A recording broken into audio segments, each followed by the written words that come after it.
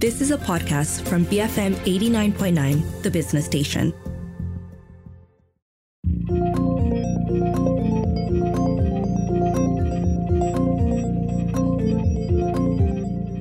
BFM 89.9, the business station. My name is Rich Bradbury. Of course, this is Matt Splained. And I thought for a minute he'd try to get me to do another Space, the Final Frontier opening, which I guess he kind of has by not getting me to do a Final Frontier opening. Yeah, anyway, spatial computing? Hey, Rich. Yeah, I'm not bad. I'm just programmed that way. That's my unnecessary nod to Jessica Rabbit out of the way. So listeners to Enterprise Biz Bites last Friday might have heard a very jet-lagged version of me talking quite badly about the new Apple VR goggles. Now, this show is not going to be about the goggles, well, not entirely, but we do have to talk about them, although I hope it's not the focus. It's more about focus, goggles, focus. I see what you're doing there. I'm sorry. No, I mean, it's more about coming back to the core idea of what it is that those goggles deliver. But, you know, most importantly, I think we have a word, you know, thank the stars. We have a word to describe all of this stuff that we're doing with, you know, this kind of computing. So over the past couple of years, we've struggled through the metaverse. We've struggled with VR and AR, XR, mixed reality. We've struggled with what they are, how they work, where they overlap. And the point we tried to make is that we probably won't call them anything. They'll just be the internet and the cloud and computing. It's just the way that we use them will be kind of in a different way. Now, that's a lot of words, Matt, without you actually getting to the actual word. Well, less of a word maybe and more of a term. So thanks to Apple's launch, millions of people have now heard the word spatial computing or heard the words spatial computing. And while it's a long way from being cemented in the public's imagination, it does seem to be firmly lodged in the media ecosphere. And it's that issue about what does spatial computing actually mean? Hey, I'm supposed to be doing the questions here. Come on. Well, I'm doing an Apple. I'm cutting out the middleman. You know, I've been meaning to turn this show into a walled garden anyway. I mean, you know, just me, and more me. Spatial computing is, you know, it's essentially what we've been talking about for the last couple of years when we talk about the metaverse and all of the surrounding technologies that will make that metaverse happen. So whether that's VR, whether that's AR, whether that's extended reality, mixed reality, it's about the gesture tech that will allow us to navigate those spaces. And it's also about all of that convergence with remote working technologies. So spatial computing itself isn't a term that Apple has invented. According to Wikipedia, that's extensive research on my part. It was coined in 2003 by a guy called Simon Greenwald. He used it in a graduate thesis for MIT. What Apple has done is create a device that brings all of those threads of technology together, the VR, the AR, the mixed reality. It brings them to life, but it's not necessarily a solution in itself.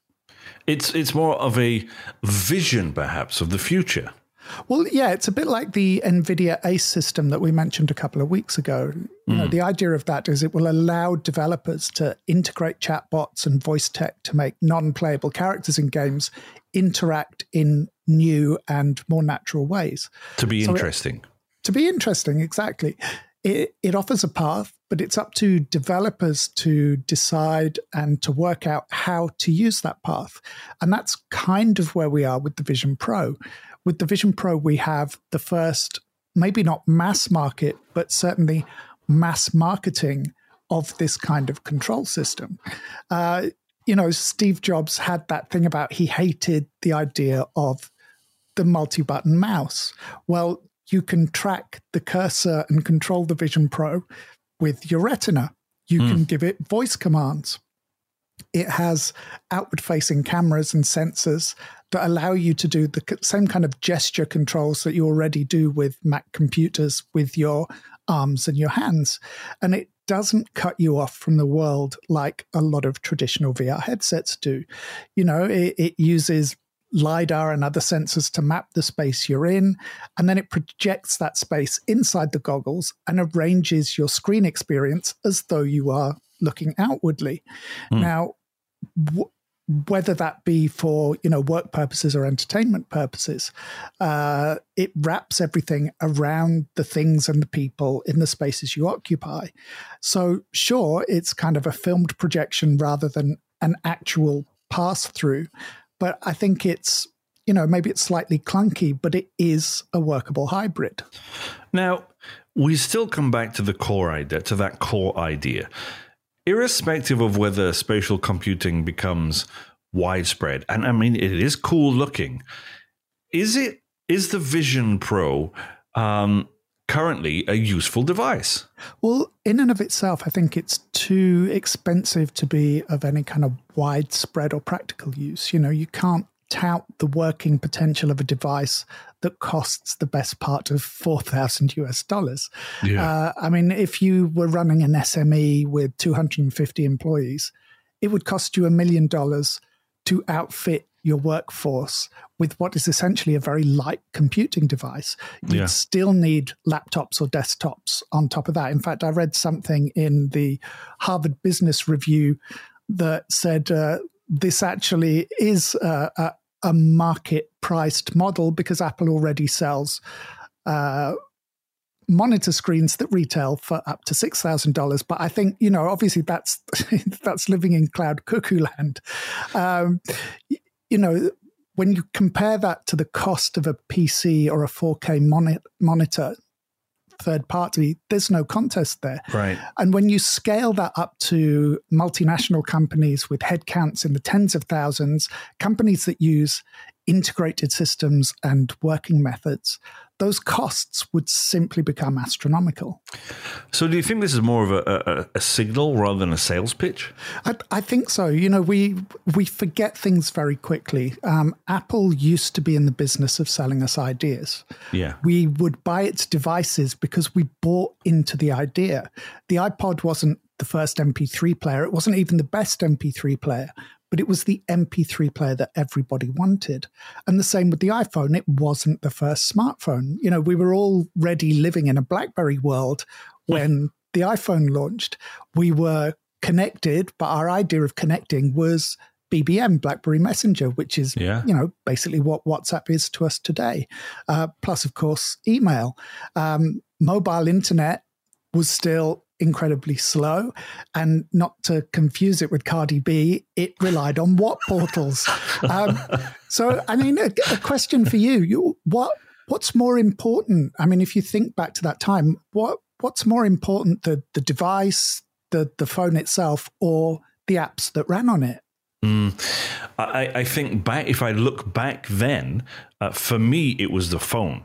That's where I was coming from. I needed a phone. But obviously things have changed now. No, exactly. So it was Apple that sold us on the idea of the app.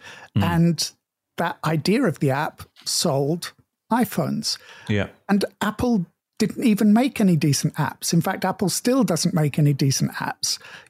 Who on earth wants the Stocks app that sits on your phone?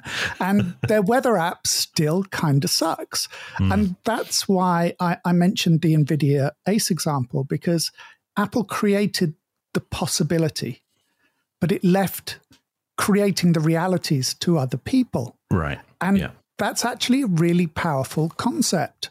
Put the platform in people's hands and let third parties develop your retention and loyalty mechanisms. And it's pretty much the idea that every games platform is now based on.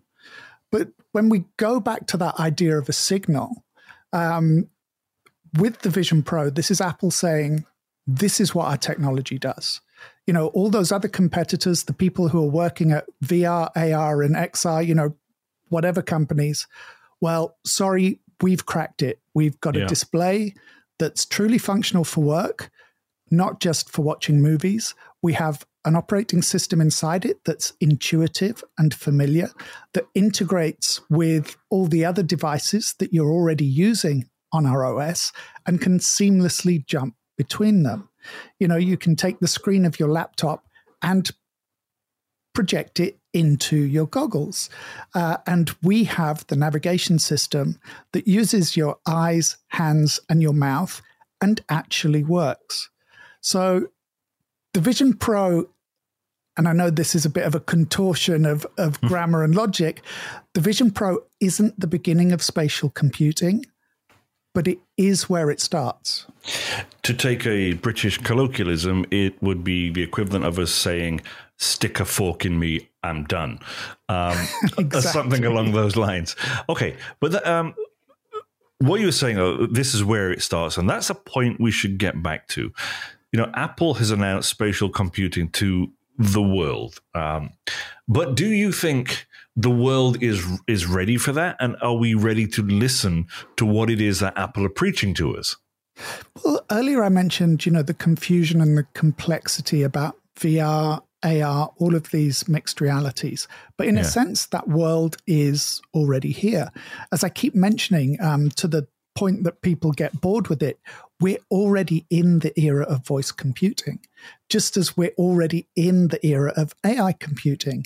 And those two are already merging. And when you have those two merging, you already have a big chunk of what spatial computing actually is. You know, blurring our ability to access computing power on demand and changing the way that technology communicates with us.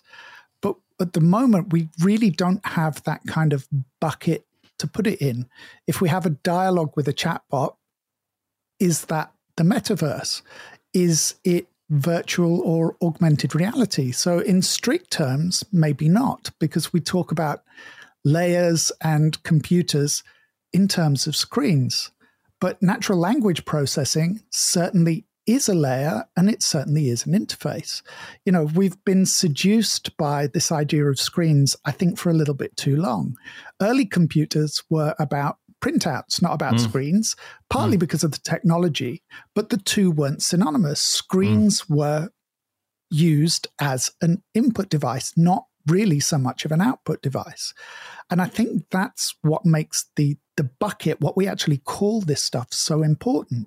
You know, I don't care if we call the bucket spatial computing or if we call it Jeff. And hi, Jeff, by the way, if you're listening, we still miss you. Sometimes I hate using your analogies. I mean, it's the bucket that cements the idea. I know. And this is where I put my kind of marketing nerd head on. How we think about products is often as important or even more important than what those products actually do. And that's why we get so annoyed with the products we buy that under-deliver on what they promised. That doesn't include smart fridges, by the way, because if you bought one of those, the only person you can blame is yourself. It's why the idea of the metaverse is so underwhelming, because the only thing we can think of is, you know, why? What would I do there? Would I bounce around like Mark Zuckerberg's avatar? Would I go shopping and buy stuff for a version of me that doesn't exist? Do I use it to have meetings with people that I can already see in person or call on Zoom? You know, people love virtual reality when they play games on it or maybe watch movies, but they struggle to imagine it having a wider purpose. And if you can't convey the concept, how do you promote the products that build on those concepts? You know, AR is like a VR layer on top of what you see. Extended reality is all of it, and mixed reality is, I mean, I don't know what mixed reality is. Do you know? No, I'm as lost as you are. I mean, every week we're hearing these new terms, and they try to, explain them to us in the simplest of terms, and it just gets even more confusing. Well, I mean, I'm glad you brought that up, because I got this from a website that tried to explain it. So this is from a learning institute called the Interaction Design Foundation.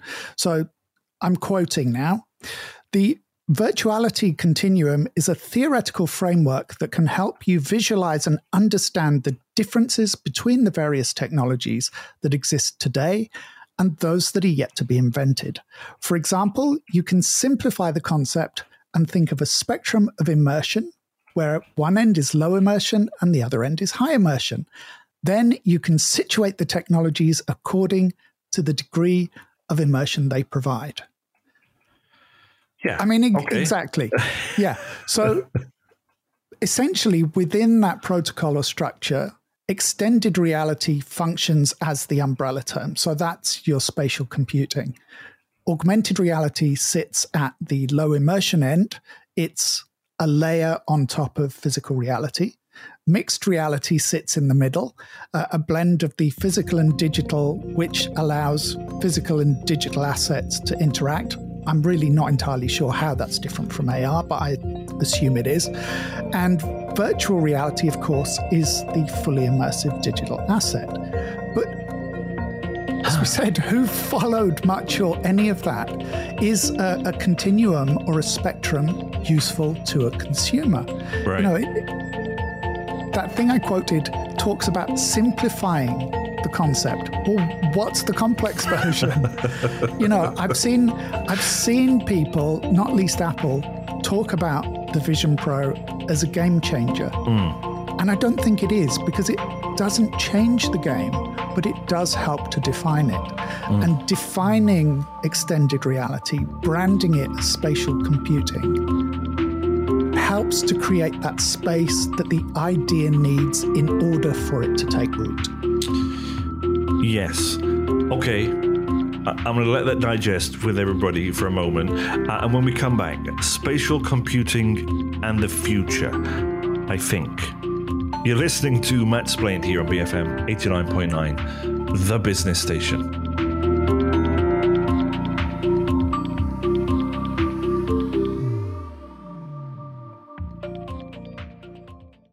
Building Future Malaysia. BFM 89.9, the business station.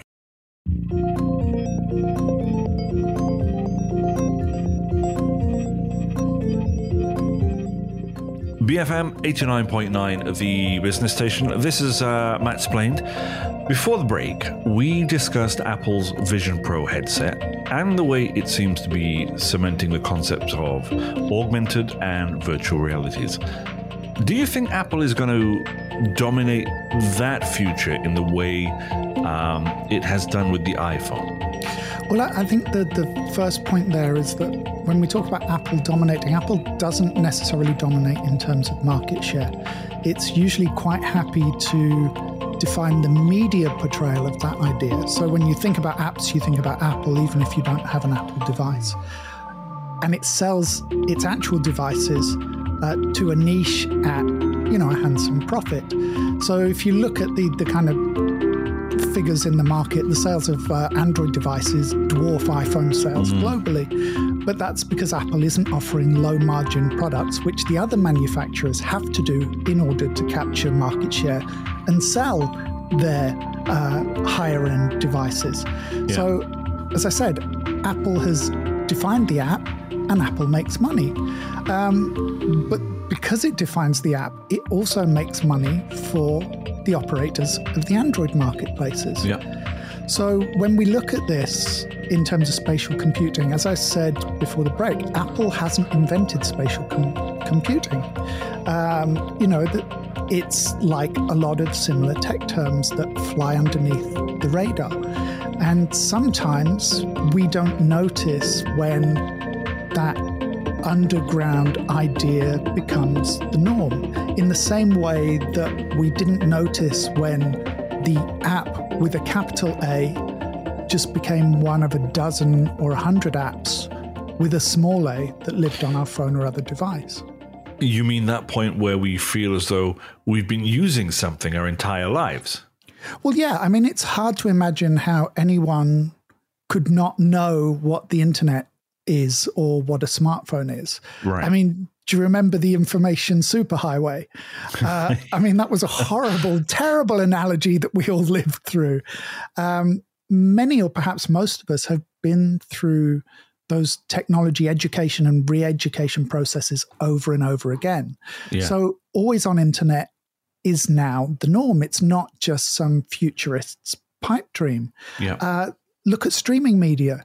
Until a few short years ago, we all watched TV programs on a schedule. Right. You know, we looked what time a program was on, and we tuned in to watch it in that time slot. And binge watching meant waiting 6 months or a year for the box set to come out on DVD or VCD. Maybe a bit less time if, you know, you could find stuff at the night market. But how many of us can imagine going back to that pre-streaming world? Mm-mm. No. No, exactly. And it's something we say here so often, that we normalize technology so quickly to the point where access to broadband internet is now discussed as a human right, because denying people access or not extending access to them cuts them off from information, from education, and also from economic opportunities. Mm-hmm. I mean, even when we look at something like AI a year ago, as far as most people were concerned, in practical terms, AI was Siri or Alexa. Mm-hmm. And now it's an existential threat to our existence. And, you know, Alexa's demanding fair pay, a 5-day working week, and paid vacations. And who knows, you know, once AI starts programming new AI itself, we might even have to give it maternity cover. Okay. Let's get back to spatial computing for now. Let's not get too far off on a tangent. Okay. Well, I mean, it doesn't matter that Apple didn't invent spatial computing. You know, we place this inflated value on invention, and partly that's because of the startup Silicon Valley mentality. Mm-hmm. The idea that if you have a great idea, somebody will come in and fund it, that the world will adopt it, that you'll get rich, and your investors will still wonder how on earth they're ever going to turn a profit. Look at something like Bluetooth. As technologies go, it was a joke for about a decade. Yeah. I mean, at the start, about the only thing Bluetooth was used for was giant portable phone headsets worn by salesmen who looked like they'd been kicked out of Comic-Con for not being cool enough. You sound as though you speak from experience there, Matt. That was you, wasn't it? But I'm not ashamed. I was an early adopter of handheld computers, of Bluetooth devices. But go around your home now and count the number of Bluetooth or other wireless streaming devices that you own. You know, Bluetooth's inventors or makers, Ericsson, stuck to their guns. They knew that Bluetooth would be valuable, that it had a purpose. But this is kind of the danger, because Bluetooth is now part of our daily lives. Ericsson isn't. Yeah. You know, I know that you can argue that because of what Ericsson does with infrastructure in the background, yes, they are of importance, but consumers don't care about what they don't see. Yeah. So back to that early question, is Apple the future of spatial computing? Well, Apple has a product that's full of potential, but is currently functionally pretty useless, mostly because developers haven't built anything for it yet. And as that happens, yes, I think we can expect more affordable, probably not ever cost-effective, but more affordable headsets from Apple. But as I mentioned on BizBytes last week, the Vision Pro may be the best-looking version of blacked-out ski goggles on the market. But it's still a set of blacked-out ski goggles with a battery life that won't even get you through the average Marvel movie, let alone that Monday morning sales meeting. And are we back to the smart glasses and contact lens argument? In a sense. I mean, all of these immersive technologies are evolving all of the time. So one of the stories that I didn't get around to covering for Weird Science a few weeks ago was a New Scientist piece on a new set of virtual reality smart gloves developed by a team at the University of Chicago. Now, most haptic feedback suits for VR and AR, they're really bulky, much like the headsets. What the Chicago team came up with is more like a fingerless glove that contains a web of electrodes. So the electrodes feed signals to the base of the fingers, the palm, as well as the backs of your hand. But that actually makes it feel as though you're touching or gripping something. But unlike a normal, fully enclosed haptic glove, it doesn't reduce your mobility. You can still move your fingers around, so you can grip and interact with things in real life because you still have your real life fingers available to touch things. So this is about the layers again.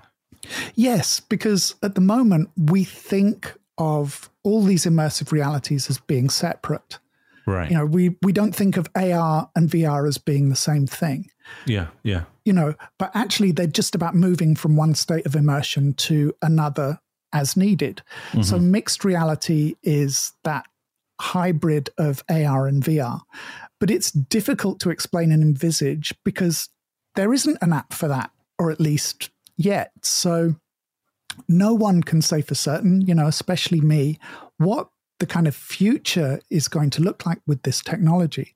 But my guess that when we look at that hideous continuum or whatever it was we described before the break, my guess is that mixed reality in that center point will be the sweet spot, in which case gloves or clothing with some kind of haptic feedback are going to be useful.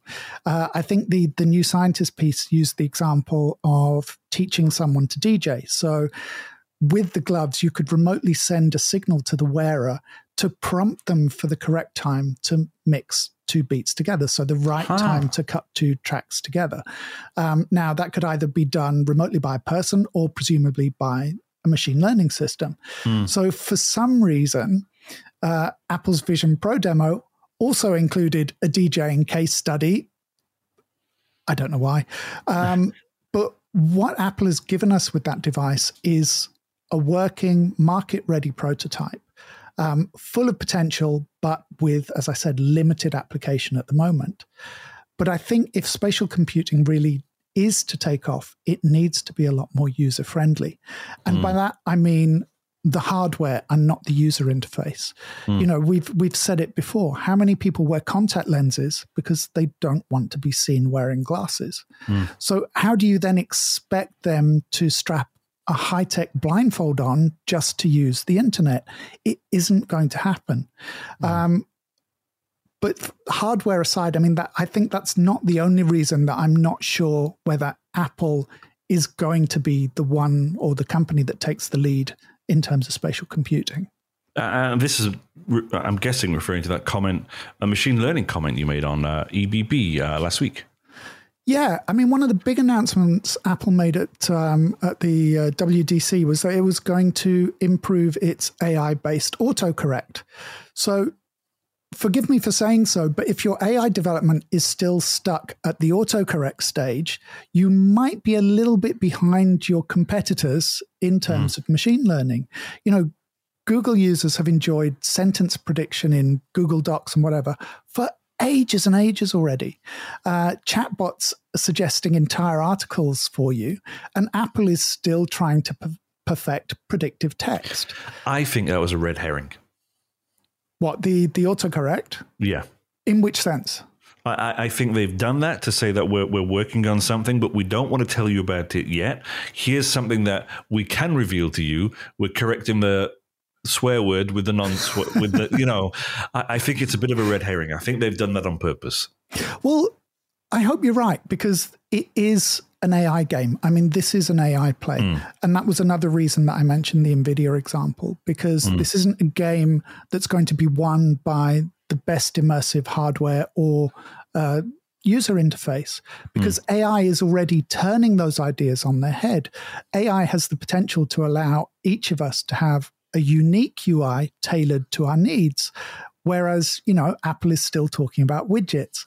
So I think other companies are thinking more in terms of anticipation. What are the likely outcomes and how many outcomes should be on standby for any question or prompt?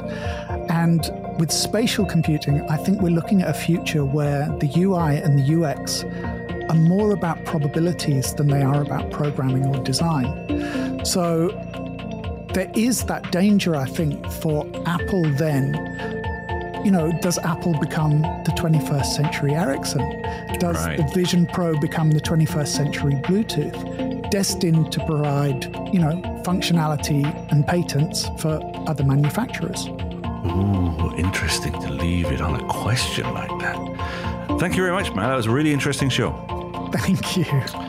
Folks, if you have any questions or would really like to know what the difference between AR, VR, and all the other ones that we tried to simplify, maybe go back and have another listen to the show. Of course, the podcast will be up shortly, and you can find it wherever you normally get it from. I recommend the BFM app that's available in the Apple App Store or Google Play. And if you want to follow Matt on his travels and with his, I don't want to call it rants, his discussions, topics, you can follow him on his Substack, of course. His newsletter is culturepop.substack.com and is on all the socials. This has been Matt Splained here on BFM 89.9, the business station.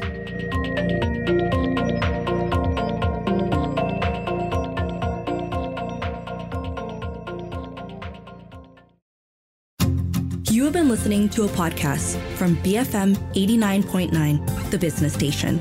For more stories of the same kind, download the BFM app.